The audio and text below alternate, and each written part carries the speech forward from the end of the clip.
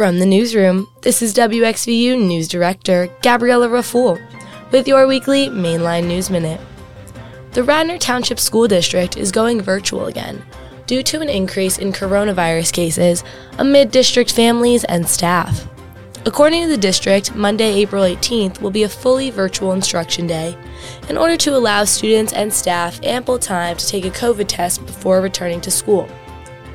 The district is offering free drop-in testing the Monday after Easter for students and staff interested in being tested. The district has had 34 positive cases in the past week, which is an increase from 11 positive cases the previous week and 3 cases the week before. The decision is also partially based on the potential of increased spread during spring break.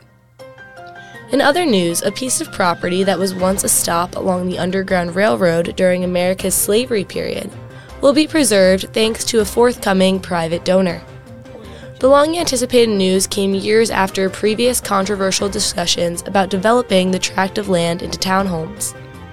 The property has had a long history as its origins date back to 1734, where it eventually became a stop on the Underground Railroad with the site operated by the Carson family, famous local abolitionists.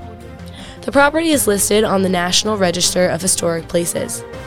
The township wanted to purchase the property, but it simply couldn't match the offers made by private donors. With this week's Mainline News Minute, I'm Gabriella Raful from the WXVU Newsroom. Have a happy Easter.